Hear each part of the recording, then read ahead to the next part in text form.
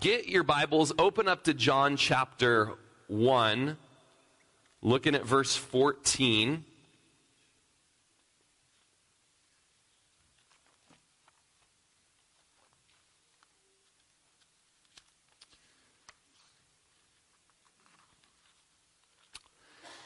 And if you'll stand with me, we're going to read verses 1 through 5, and then verses 14 through 18.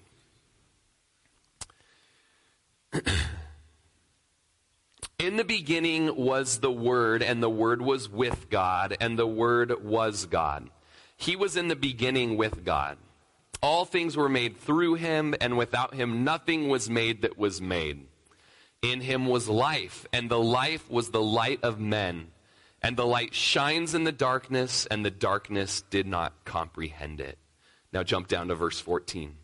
And the Word became flesh and dwelt among us, and we beheld his glory, the glory as of the only begotten of the Father, full of grace and truth. John bore witness of him and cried out, saying, This was he of whom I said, He who comes after me is preferred before me, for he was before me. And of his fullness we have all received, and grace for grace. For the law was given through Moses, but grace and truth came through Jesus Christ. No one has seen God at any time. The only begotten Son, who is in the bosom of the Father, he has declared him. This is the word of the Lord. Amen. Go ahead and have a seat. So we're going to be looking today verses 14 through 18, where we have this, and the Word became flesh and dwelt among us. You know, there's something very uniquely special about Jesus in that while he was born in a manger in Bethlehem, he has no beginning. He is everlasting. He existed before the foundation of the world. There is a pre-existingness of Jesus, or as our first sermon in the book of John was titled, the always wasness of Jesus. He always was. There was never a time that he wasn't. In the beginning was him. He created all things, and everything that was made by him. In the beginning was the Word. And that cannot be said of any other great man in history. That cannot be said of any other prophet of history. You look at the other faiths of the world. You look at the main man of Islam, Muhammad. Muhammad had a beginning. Maybe a nice guy, maybe even a great guy, but born at approximately 570 AD, during the year of the elephant, very exciting time to be born, in the Arabian city of Mecca. And poor Muhammad, he was orphaned at the age of 6, raised under the care of his grandfather who passed away, then raised under the care of his uncle. When he was about 40 years old, he would go and spend extended periods of time in a mountain cave named Hira, where he would spend many nights in prayer. 3 years later, he reported being visited by the angel Gabriel in that cave and receiving his first revelation from God. In the year 610, he started preaching of these revelations publicly and proclaiming the right way of life. Now, as fantastic as that might be, Muhammad is on no level as Jesus. He doesn't even compare to Jesus. Around 580 AD he was born. But Jesus has always been. By the way, check out the ministry Jesus in the Quran. Friend of ours, Jamie Winship, friend of friends basically. He probably wouldn't remember me. I have met him. But friend of Calvary Corvallis, has this incredible ministry to Muslims where he uses the Quran to show them Jesus. It's an incredible ministry. However, all that being said, Muhammad doesn't hold a candle to Jesus. Then we have the main man of Buddhism. Buddha had a beginning. Now, Buddha's actual name was Siddhartha Gautama. Though he was born in the BC time frame, he was born as a prince. He was isolated within their palace and castle because his father knew that there was extreme suffering out in the world, wanted to shelter him from the world, and so this prince grew up in the lap of luxury until one day he got outside the walls. He kind of escaped, went out and experienced the world and noticed there was extreme suffering in the world. And he was so grieved by this suffering that he ended up spending extended periods of time fasting and praying under a special tree. And it was there that after these extended periods, he was sort of given this vision of these great ways to help end suffering, okay? And we've done great studies on Buddhism and Hinduism. You can go on our website and check out the series Why Nepal. We get into the deep history of that, and we actually see that many of the ways that Buddhism tries to end suffering turns out being very selfish in nature and actually adds a whole lot more suffering to the world. Okay, so whatever you might want to say about Siddhartha Gautama or the Buddha, doesn't hold a candle to Jesus. He had a beginning. He had a birth. Okay, born in a palace, born to a king here on the earth, where Jesus lived in a palace since eternity past and dwelt in fellowship with the Father and the Spirit since before the foundations of the world. And so if you had a chance to listen, it was about 4 weeks ago that we started the book of John. We encourage you to go back and listen to that sermon, The Always Wasness of Jesus, because we took a deep look at this phrase, the Word. Okay, the Word. When John uses the word, the bird is the word, just in case you're wondering. No, Jesus is the Word. He's using this phrase that to us, it doesn't really mean much. Like, what's the big deal about the word, you know? Except unless you're in a gang, and then it's like, word, you know, and then you get it, okay? But word basically means, it speaks of the reason, like the deepest reason behind anything. And that's a real shallow way to put it, but it's just the best way that comes to my mind for us. The deep reason and meaning is Jesus, okay? In the beginning, before the creation of the world, this reason was there. And John personifies reason, starts calling him a he, shows that he has action, shows that he was with God in the beginning, which shows distinction from the Father.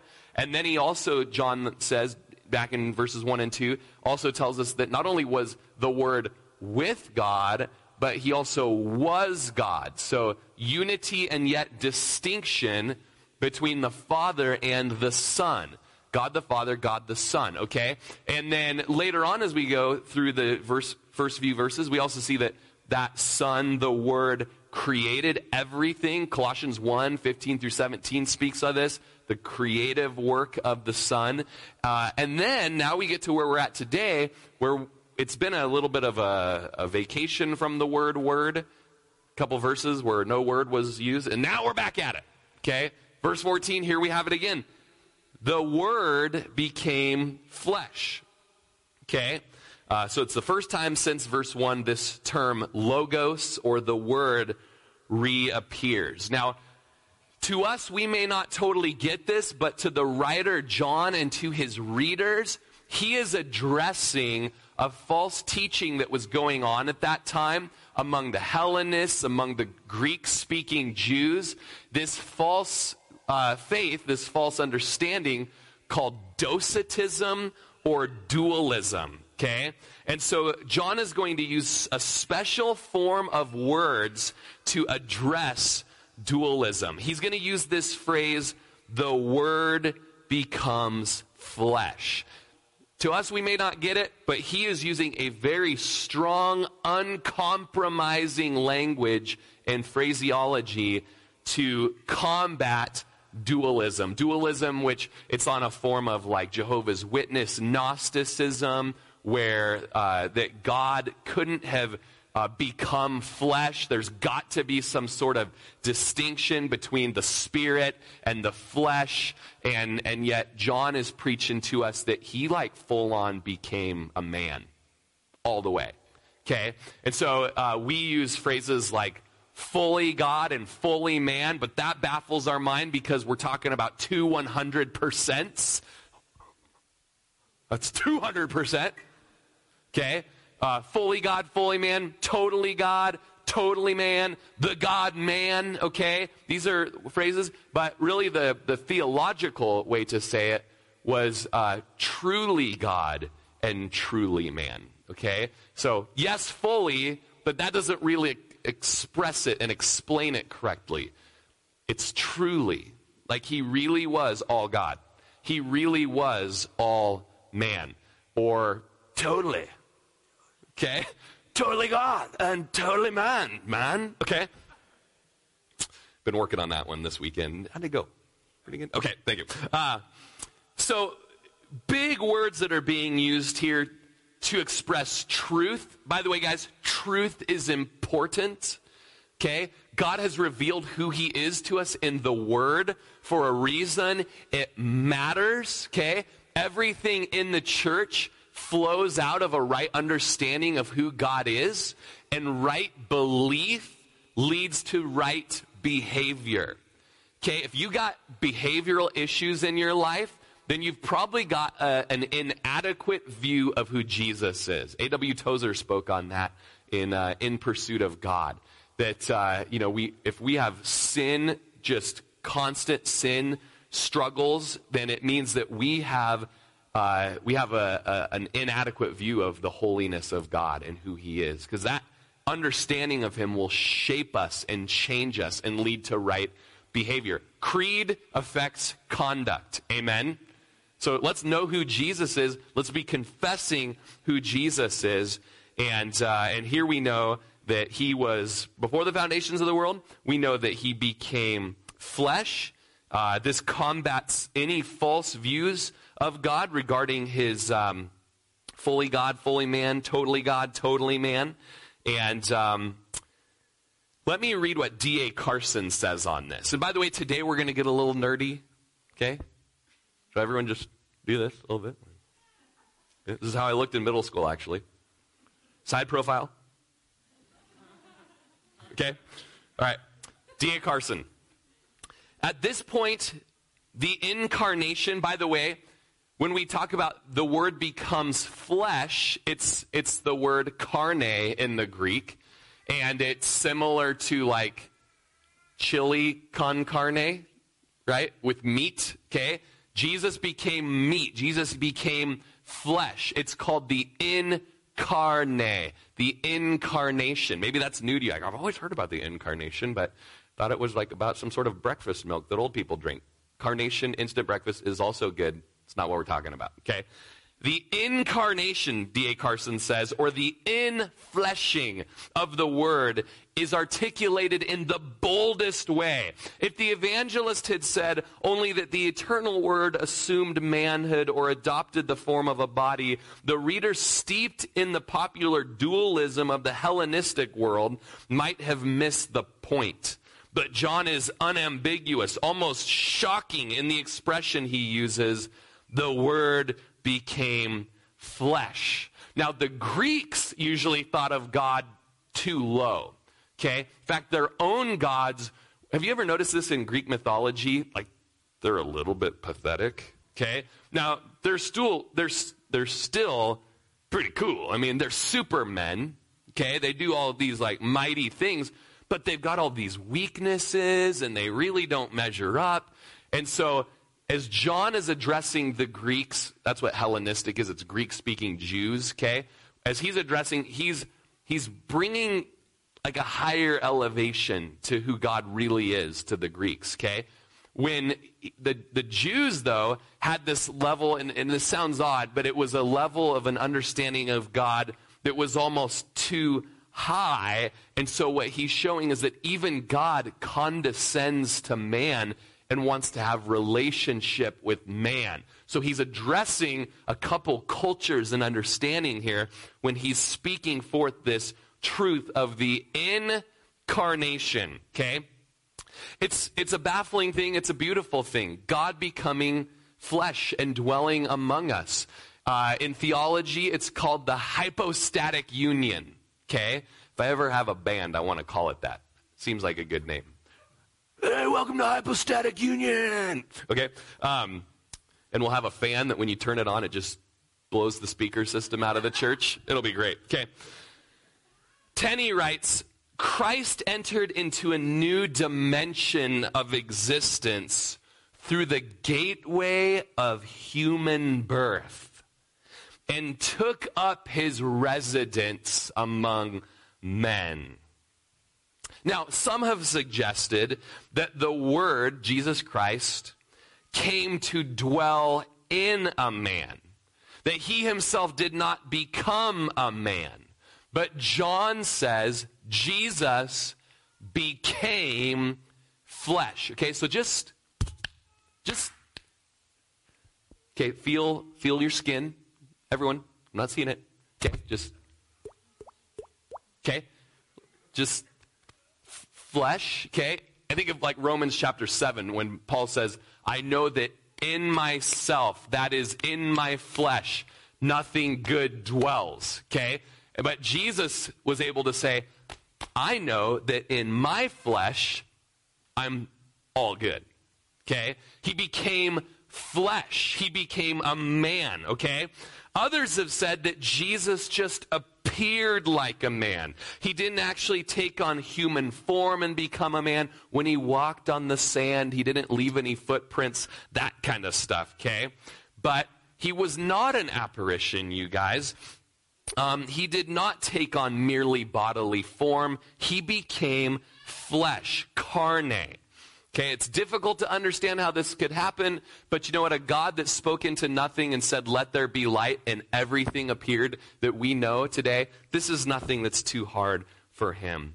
Barclay writes of St. Augustine, who later on in his life said that in his pre-Christian days, Augustine had read and studied great pagan philosophers and had read many things, but he had never read about the reason becoming flesh. And so many educated people out there have all these great and vast ideas, but just like the Greeks, they just don't measure up. That God, the creator of the universe, would become part of his creation so that he could rescue his people, his creation. He could die at the hands of his creation just to rescue them. Guys, this is outstanding. And this is something that would cause Augustine to become a Christian. Let's just look at some scriptures concerning the incarnation. Okay? Look at Romans chapter 1, verse 3. It says, concerning his son Jesus Christ our Lord, who was born of the seed of David according to the flesh. So, part of the understanding of Jesus being born in the flesh was that he has like a full-on family. He has a family line. He's got a grandpappy and a great-grandpappy. And if you want to go 14 times great-great-great-great-great-great-great-great-great-grandpappy, King David was his grandfather. Okay? So he's born according to the line of David, according to the carne, okay? According to the flesh. Galatians 4:4. But when the fullness of the time had come, that means at just the right moment of human history, God sent forth his son, born of a woman. He had a real birth, okay? And he was born in a system under the law. Philippians 2:7. This is Jesus and how he made himself of no reputation, a real humble man, taking the form of a bondservant and coming in the likeness of men. 1 Timothy 3:16. Halfway through the verse, God was manifested in the flesh. Manifested means to show up or to appear. Here he came onto the world scene in the flesh. Okay? Hebrews chapter 2, verse 14. Inasmuch then as the children have partaken of flesh and blood, he himself likewise shared in the same, that through death he might destroy him who had the power of death, that is, the devil. This is a pertinent verse. We're going to come back to it in a little bit. But it tells us, why did he have to? What's the big deal, man? He did or he didn't. No big deal, man. We all love Jesus here, right? Well, it's important to know the Jesus that we love. Okay, we want to make sure we're talking about the same guy. And this tells us there was a reason he had to come in the flesh. It's all part of his rescue plan. Okay? So we'll come back to that in a little bit. 1 John 1:1, that which was from the beginning, which we've heard, which we've seen with our eyes, which we've looked upon, and our hands have handled concerning the word of life.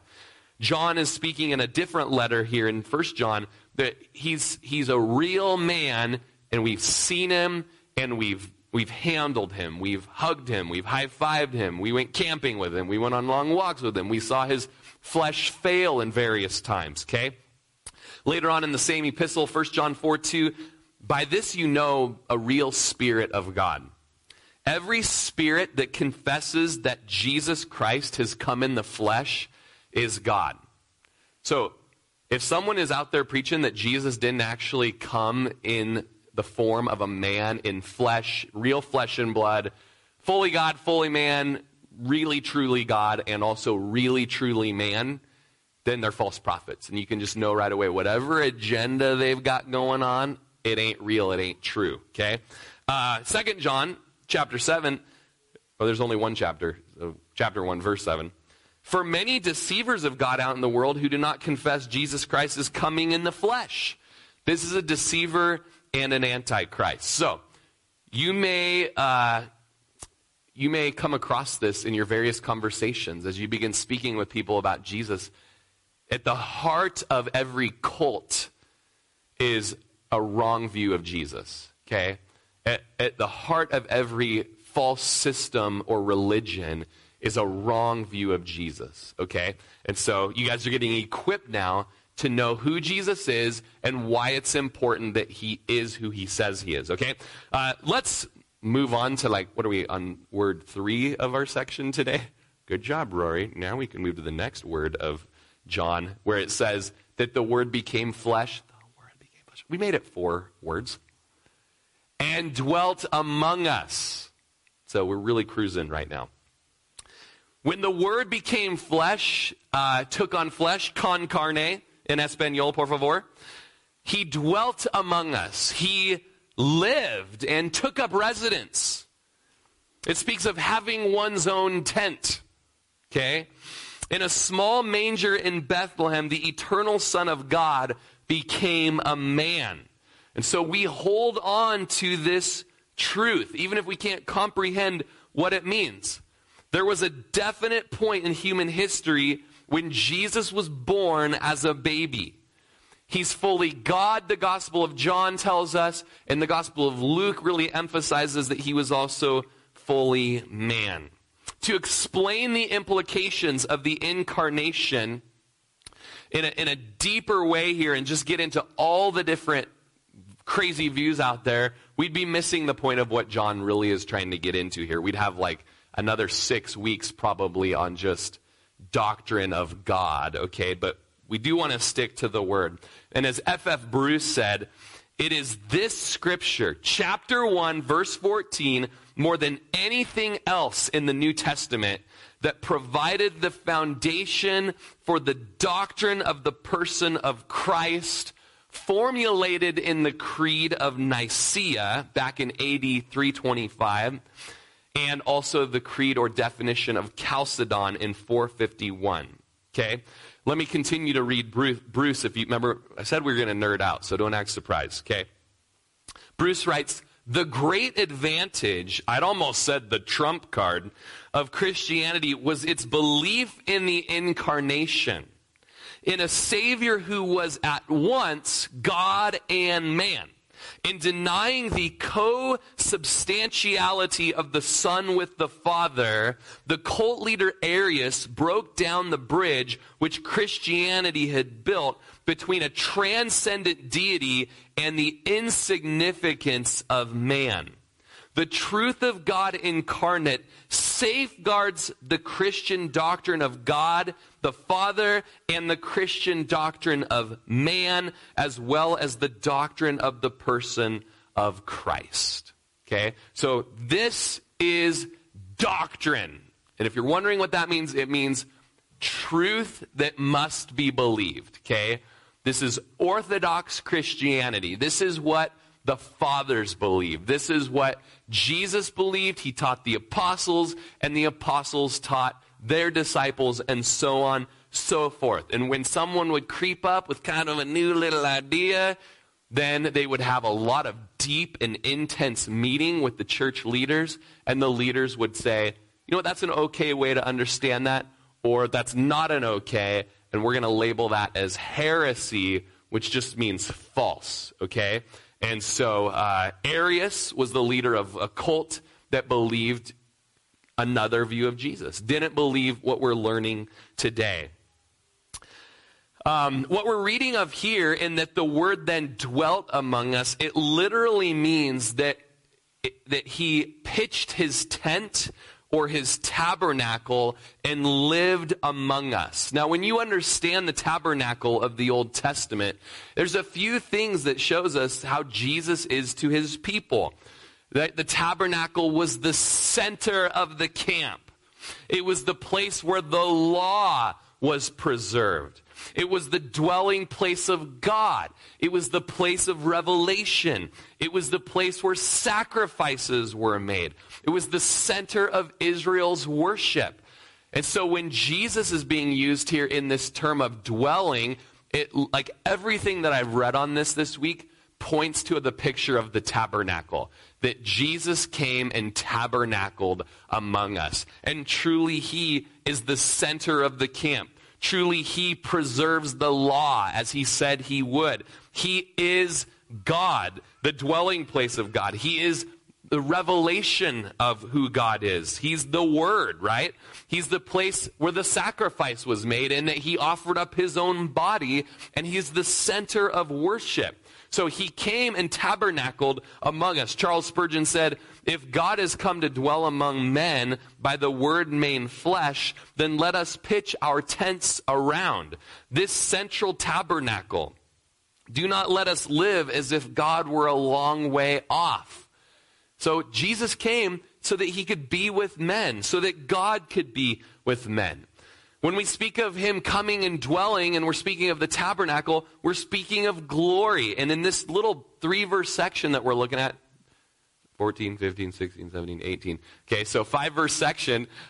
In this section that we're looking at, there's a big emphasis on glory, okay?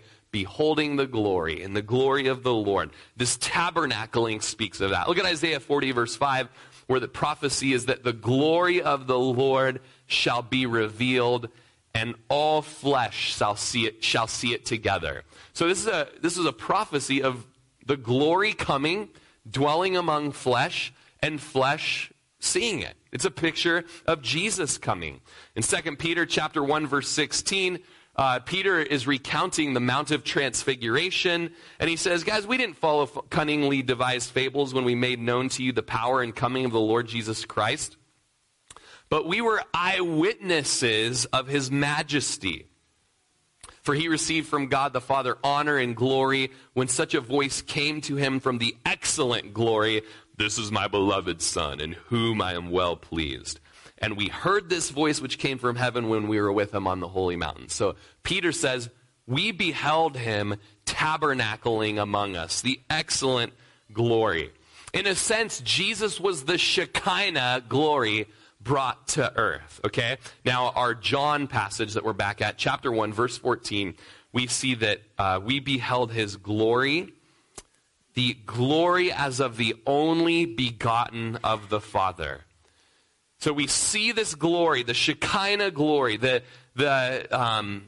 glory of the one and only is how this can be translated. Carson says, the glory displayed in this incarnate word is the kind of glory a father bestows on his one and only best loved son. That's the kind of glory that the Father gave to the Son. And when you understand the deity of Jesus and the deity of the Father and the deity of the Holy Spirit, one God, three persons. It's called the Trinity. You understand that there's different roles within that relationship. Okay? The Son is all about yielding to the Father. Okay? It's a great picture of our interpersonal relationships. All of us are valuable. Okay? Just like within the Trinity, the Father, the Son, the Spirit, they're all valuable. Okay? And yet there's roles and there's deference and there's yielding to one another. Jesus does what the Father says. I always do what he says. The Holy Spirit always is testifying of the Son, is always testifying of Jesus, okay? And it's important to know that part of this relationship within the Trinity is that the Father bestows glory on the Son.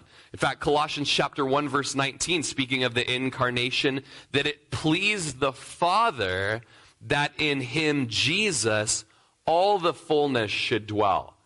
It pleased the Father that this idea of a rescue plan involved the Son taking on flesh, dwelling on the earth, living in this hypostatic union state where he's man who also has the fullness of the glory of God dwelling within him. Okay? He is full, our John passage says, full of grace and truth. Okay? Jesus is totally full of these two important attributes. Grace, which is goodness, kindness, just always giving. Jesus is just full of grace, something that we who are Christians, which means little Christs, something that we are also is we get to be full of grace towards one another as we're filled with the Spirit. We're full of goodwill and gifts. We're full of truth with one another. Jesus is all about grace. He's all about truth. Now, some of the implications of all this. What's the big deal, okay? The big deal is that if Jesus had not become a man, number one, he could not have been tempted, okay? If Jesus had not become a man, he could not have been tempted. But because he was tempted, now victory over sin and temptation is possible for us through his strength, okay? Let's look at Hebrews chapter 2, verses 17 and 18, okay? It says, therefore, in all things he had to be made like his brethren. So if his rescue plan was going to work to rescue us out of sin, part of the plan was he's got to come and he's got to be just like us. Okay? He's got to be just like us. Okay? I'm sure Jesus had a little bit of a hunchback. I bet Jesus had a big Adam's apple and bulging eyes and some large front teeth. I mean, says he had to be just like me. Okay. He had to be just like his brethren so that he could be merciful and a faithful high priest in things pertaining to God, so that he could make propitiation for the sins of the people. For in that he himself has suffered being tempted, he is able to aid those who are tempted. In other words, he became a man so that he could go through the full human experience so that he could be like, man, I totally understand. I totally understand how strong that pull is. I understand that temptation. And you know what? I'm praying for you. And you know what? Because I said no to that sin, I was able to lay my life down for you and take your punishment so that you could take my blessings of obedience, okay? And I'm able to help you and aid you and be like a medic to you when you are tempted. So beautiful thing about Jesus is that when we're tempted, we can fall before his throne of grace and plead for him to help us out. Like the combat man who's injured in warfare and he cries out, medic, medic, get him to an aid station. Okay, that's what's happening in the gospel when we're tempted. Medic, get over here and give me aid. And he comes, he's faithful. If Jesus had not become a man, he could not be an example. See, part of the gospel is that Jesus is the model for us. Okay, he tells us what to do, and then he does it as an example, and then he becomes the motivation. I want to be like Jesus. we're watching the documentary on Michael Jordan right now, The Last Dance. And, oh, man, I loved Michael Jordan. I don't follow sports much, but about fourth grade, Michael Jordan, man, just love that. I want to be like Mike, right? And the documentary talks about, when his shoes came out and that saying, McDonald's, and I want to be like Mike, right? That was a great motivation for little kids, and I became a really good basketball player because of it. But Jesus is the greater motivation. And so we can say, I want to be like Jesus. Look, he was tempted in all points like I was, but he never sinned. How did he do that? And he says, you know what? I want to help you. I want to help you walk in that same victory. Here's a new pair of sneakers. Got a picture of me going like this on them. You're going to live an awesome life. Okay. Hopefully you're filtering out what seems like total heresy. Jesus did not wear Nike Airs. Okay. If Jesus had not become a man, then he could not have died.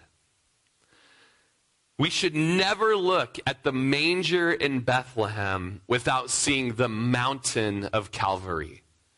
Because he was born, he could die. We should never contemplate this doctrine of the incarnation without thoughts that drift to the crucifixion. And back in Hebrews chapter 2, the book of Hebrews, by the way, is all about how Jesus is better. Okay? Start reading it. You'll see that the author is trying to show us that whatever we might be drawn to that's away from Jesus, Jesus is better than it. He's writing to Hebrews who were starting to leave Jesus and go back to the system of Judaism, the law, the sacrifices, all of that. And so the author is saying, no, don't do that. Let me show you how Jesus is better than all that, okay? And he's saying in chapter 2 that Jesus is better than angels. The Jews loved angels. Who doesn't love angels, right? He's better than angels because he became a man, because he created angels, chapter 1, and chapter 2, because he became a man, he knows what it's like to suffer. He knows what it's like to be betrayed. He knows what it's like to be a man in a way that angels never understood. So chapter 2, verse 9 tells us that we see Jesus, who was made a little lower than the angels in the incarnation, for the suffering of death, crowned with glory and honor, that he, by the grace of God, might taste death for everyone. Okay? So he became a little lower than an angel so that he could experience the pain of death and be a sacrifice. And then just a few verses away, Hebrews 2, 14 through 15. Inasmuch then as, and we read this, inasmuch then as the children have partaken of flesh and blood, he himself likewise shares in the same, that through death he might destroy him who had the power of death, that is, the devil, and release those who through fear of death were all their lifetime subject to bondage. So if Jesus hadn't become a man, then he couldn't have died for us, and in his death defeat the devil. In his death, he accomplished a main part of the gospel that's in Genesis chapter 3, verse 15, in the Garden of Eden, when man, Adam, woman, Eve, and devil, serpent, are being cursed. God the Father looks at the serpent and says, the seed of the woman is going to come and crush your head, devil.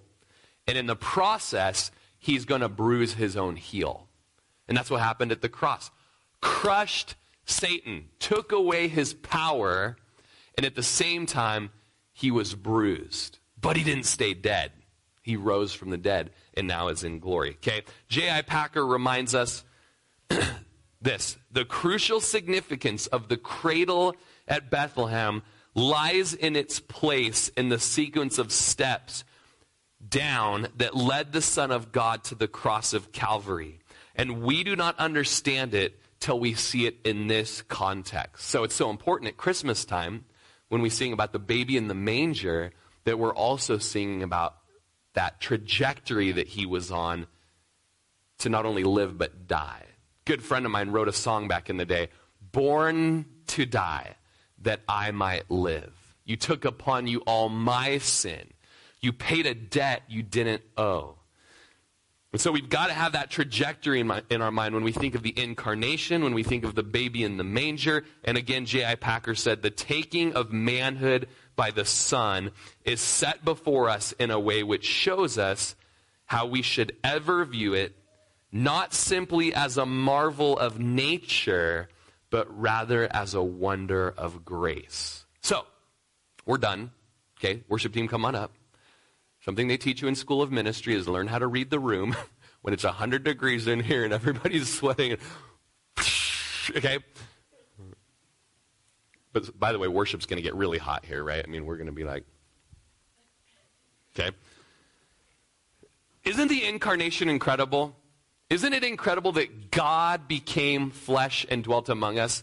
Trying to catch up on our Bible reading plan right now, and I'm on the last day before I'm caught up. And so this morning I was reading Psalm 40. Something I love about Psalm 40, it's got a great intro that's the gospel. And then later on in Psalm 40, there's this incredible passage about how the Lord, just like Isaiah says, was tired of the sacrifices and offerings and the burnt offerings, like the smoke is burning his eyes.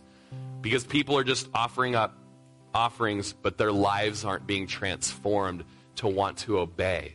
I'll just make an offering for that, okay? And there's this Psalm 40. In fact, why don't we flip there? You said we were going to be done. I don't think that we have that recorded. In Psalm 40,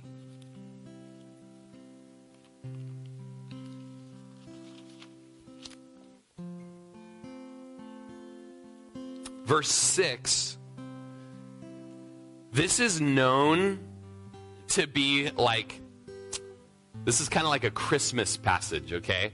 This is known to be like the last words of Jesus in heaven, the Son in heaven, before he took on flesh and went down by the Holy Spirit, Luke tells us, and was placed in Mary's womb, okay? This is crazy stuff, okay? So the Son is in heaven. There's like a really cool time capsule there that you like step into, like at the water park. Then they pull the latch and you, okay? So he's got a cool spacesuit on, okay? He's about to get in that thing, about to go down to Mary's womb by the Holy Spirit. And these are his last words. And the book of Hebrews chapter 10 references this in kind of this context. And here's what Jesus says. Sacrifice and offering you did not desire. My ears you have opened. Burnt offering and sin offering you did not require. Then I said, behold, I come. In the scroll of the book it is written of me. I delight to do your will, O my God, and your law is within my heart. Okay? And Hebrews 10 says that he prepared a body for me, is how Hebrews 10 adds the translation to it. So he's about to step into this capsule and he says, you know what? I'm going down there to fulfill the commands of God, and I just love to do the will of the Father, and I'm going to be a man taken on flesh, and I'm going to go and live a perfect life and die the death of a sinner.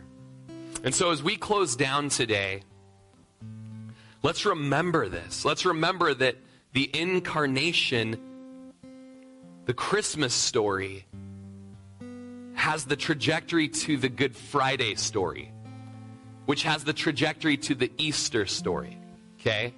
When Jesus became flesh and dwelt among us, he had a plan that he was going to die for us. And so, Lord, here we are on this Sunday going through John, made it 1-2 verses, Lord. This is a deep theology. This is deep doctrine. There will be times where we're speeding through narrative, but Lord, this is it. This is the crux of the matter. This is the hope of the gospel.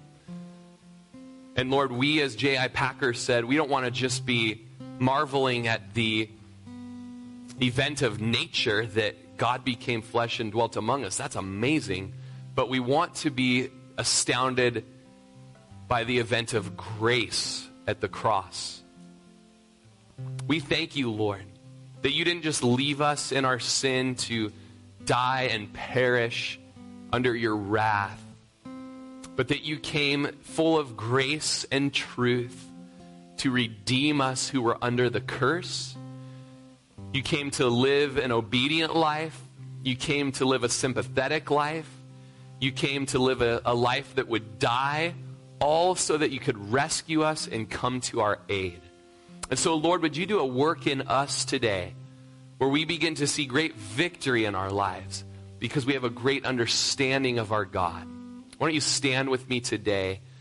And if you came here today and you walked through these front doors of this church and Jesus wasn't your God, Jesus was not your Lord, Jesus was not your Savior,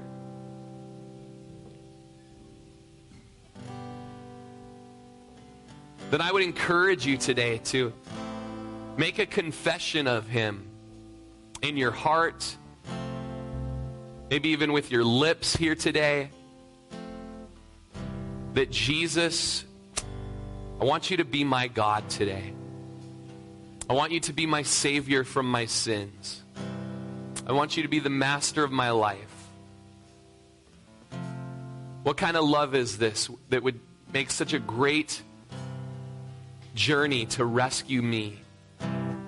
Surely you are worthy of all of my affections, all of my life, all of my ambitions, and all of my dreams. I hand the reins over to you. Take control. Thank you for your blood that was shed that washes away my sins. Help me to live a life that's worthy of it. Let my belief today affect my behavior tomorrow. Let my creed affect my conduct. I want to be a Christian. Help me to live for you. In Jesus' name, let's worship the Lord together.